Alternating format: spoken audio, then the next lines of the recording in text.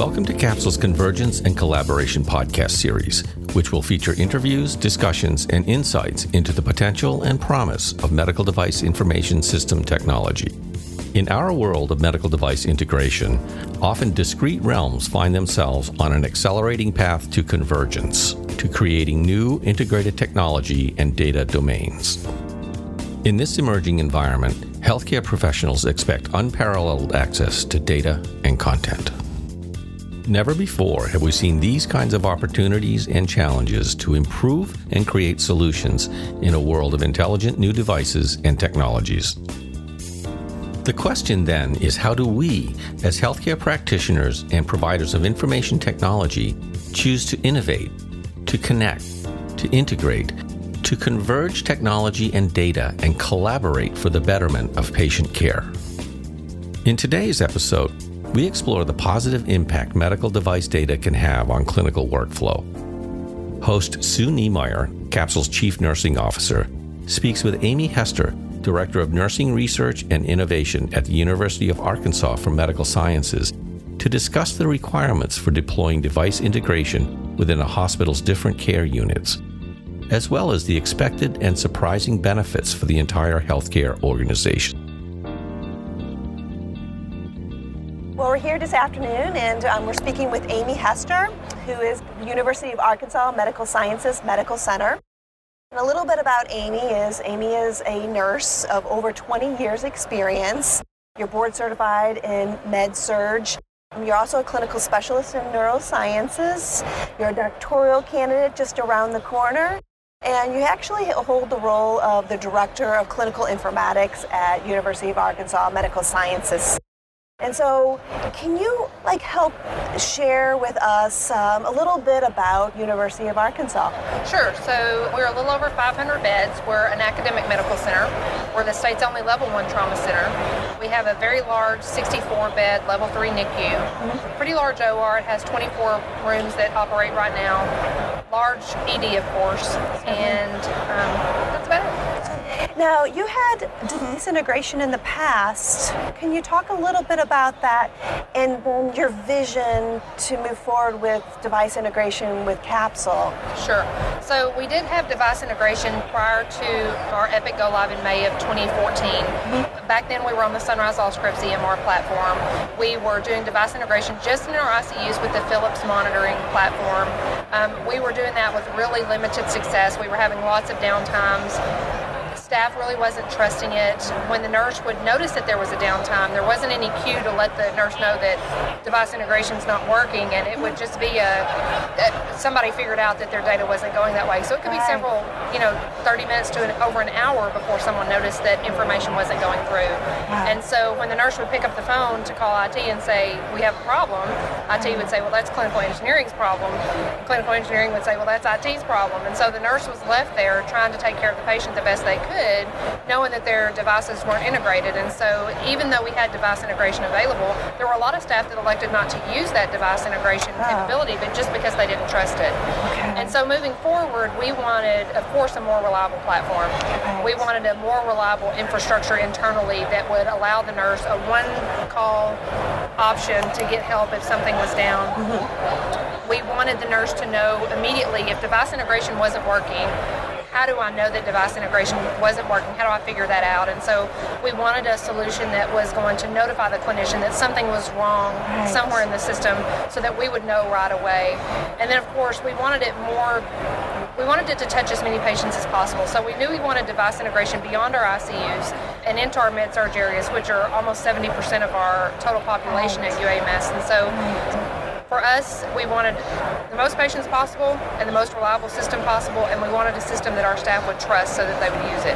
So it was a solution you wanted up 100% of the time and be able to integrate various devices in various care units. That's sounds exactly like. Right. So, and if it wasn't 100% of the time, how do we identify that? Because we know that systems fail at some point, and so how do we readily identify that so that we can make sure that we're keeping that data safe? And that was another problem that we had was when our device integration went down, it just went down.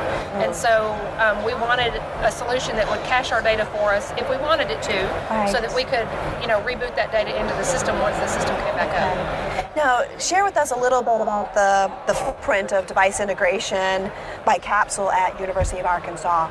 So really, it's everywhere that an inpatient is served, we have device integration in that area. And so we have it in our med-surg areas. Of course, we have it in ICU. We have it in all of our ORs. We have it in our neonatal ICU. Right. And we have it in our emergency department.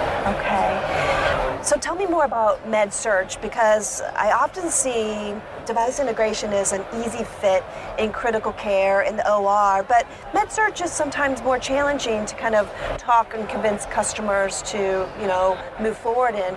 But it seemed to be very easy at your facility. Why? I think there were a lot of reasons for that. I'm a med-surg nurse by background, and so I know how sick patients are. Just because they're not in ICU doesn't mean that they're not very sick and don't require a lot of care. Our ratios are continuing to go up and up, our nurse-to-patient ratios, and patients are just continuing to get sicker.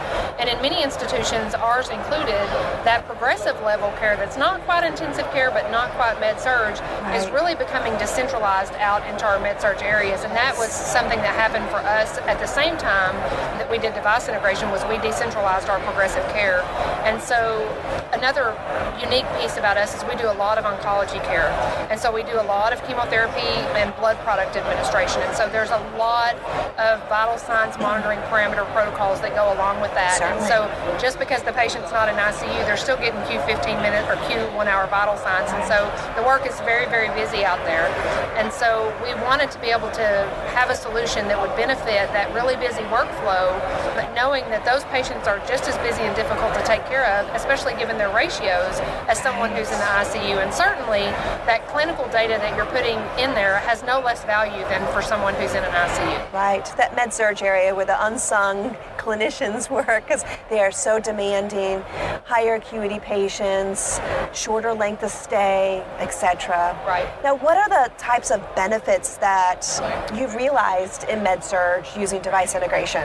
Gosh, we've had a lot of benefits in med-surg. Of course, we have real-time access to point-of-care testing and vital signs collection that happens right at the bedside. Right. We used to not have that at all. The tech would go and collect 10 or 15 sets of vital signs and then put it in their pocket, and then they would get to the end of the shift, they'd write their vitals down for the entire shift. Right. And so a lot of times by the time vitals made it into the record, they could be 6 or 7 hours old. Right. And so there was an opportunity for clinicians to have real-time access to real-time data.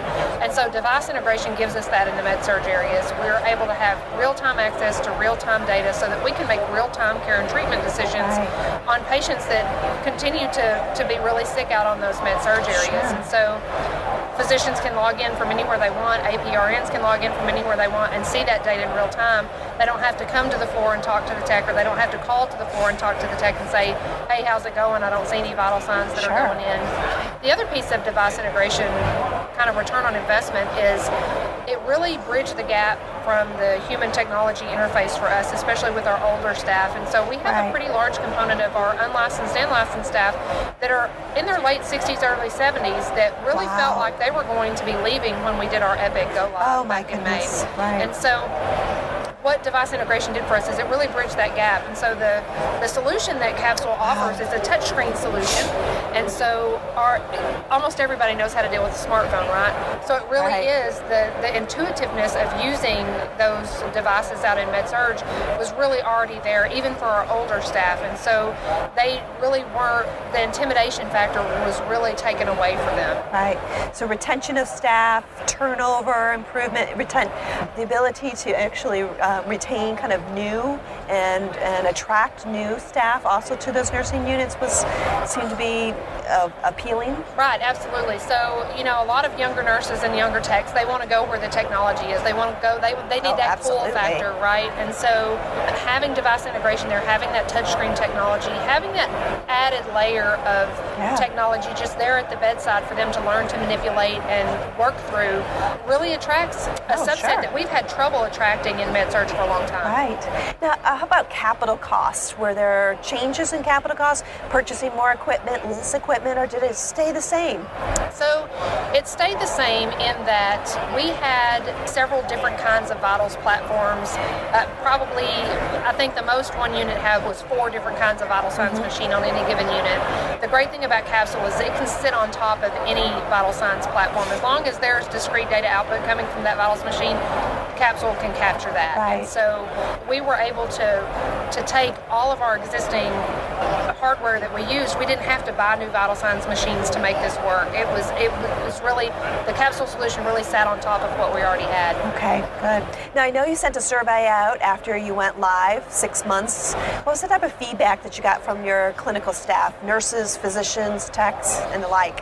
Right. We did send a qualitative survey out. It's really important for us to measure staff perceptions of device integration and how they felt about device integration, because device integration had not been a successful endeavor for us in the past. Sure. And so we really wanted to know, what do our ICU nurses and unlicensed staff think about device integration today? Because they lived in a world where device integration wasn't such a positive thing. And then of course our med-surg nurses, they had never had that before, and so it was a real carrot for them in the Epic Go Live. It was really, there's a lot of convenience that's built into device integration for the clinician. But it was important for us to make sure that staff felt like device integration was a safe method of documentation. Over 90% of staff surveyed said that they thought it was safe. We wanted them to think it was an effective way to document, and over 90% said that it was effective. And we wanted them to feel like it was efficient. And so over 85% of staff preferred documenting through device integration than the manual process of getting into the EMR and putting in things one by one. And so really those big 3 concepts, safety, efficiency, and effectiveness, were really our big 3 concepts that we wanted to go for. Okay. And then the other thing that we were looking for is, one of the things that you can't always measure but you hope is happening as an administrator, is that when you layer these technologies and resources for your staff, that it's giving them more time to spend with the patient. And so we had some open-ended questions on that survey, and we had about 30 responses that really reflected that staff perceived that device integration gave them more opportunity to spend higher quality time with their patients. Good. So that was a real win for us on the back end of that survey. Oh, that's fantastic. Now, what's next on the horizon related to device integration? Next on the horizon is continuing to touch more patients, as many as possible, right? That's one of our sort of credos with device integration, is touch as many patients as possible. And so we have some large infusion centers at UAMS, and so one of those infusion centers sees over 200 patients a day, 7 days a week. And so you can imagine all the chemo and blood products that go through there, all the vitals that are collected as a matter of the protocols that happen along with that. And so just the ROI for device integration in a setting like that is really a no-brainer. And so that's our next frontier for device integration at UAMS, are those infusion centers, and continuing to think outside the box in how do we continue to individualize the device integration platform where we have it today. And so that's definitely an option. Your device integration is not a cookie cutter solution for your entire organization through Capsule. Capsule really allows you to customize that solution based on your patient population. And so we now know that our device integration profiles need to look a little bit different for oncology, a little bit different for surgery, a little bit different for the ED. And so we're customizing that now. Oh, fantastic. Well, thank you so much for coming in today and talking with me about your experience with device integration. And again, I'm thrilled to have this conversation. Yes, me too. And thank you all for all you've done for us. Great. Thanks. Thanks for joining us for this episode of the Convergence and Collaboration podcasts. We hope you enjoyed it. We value your feedback and suggestions for future podcast topics, so please let us know. Until next time, continue to have the courage and creativity to collaborate.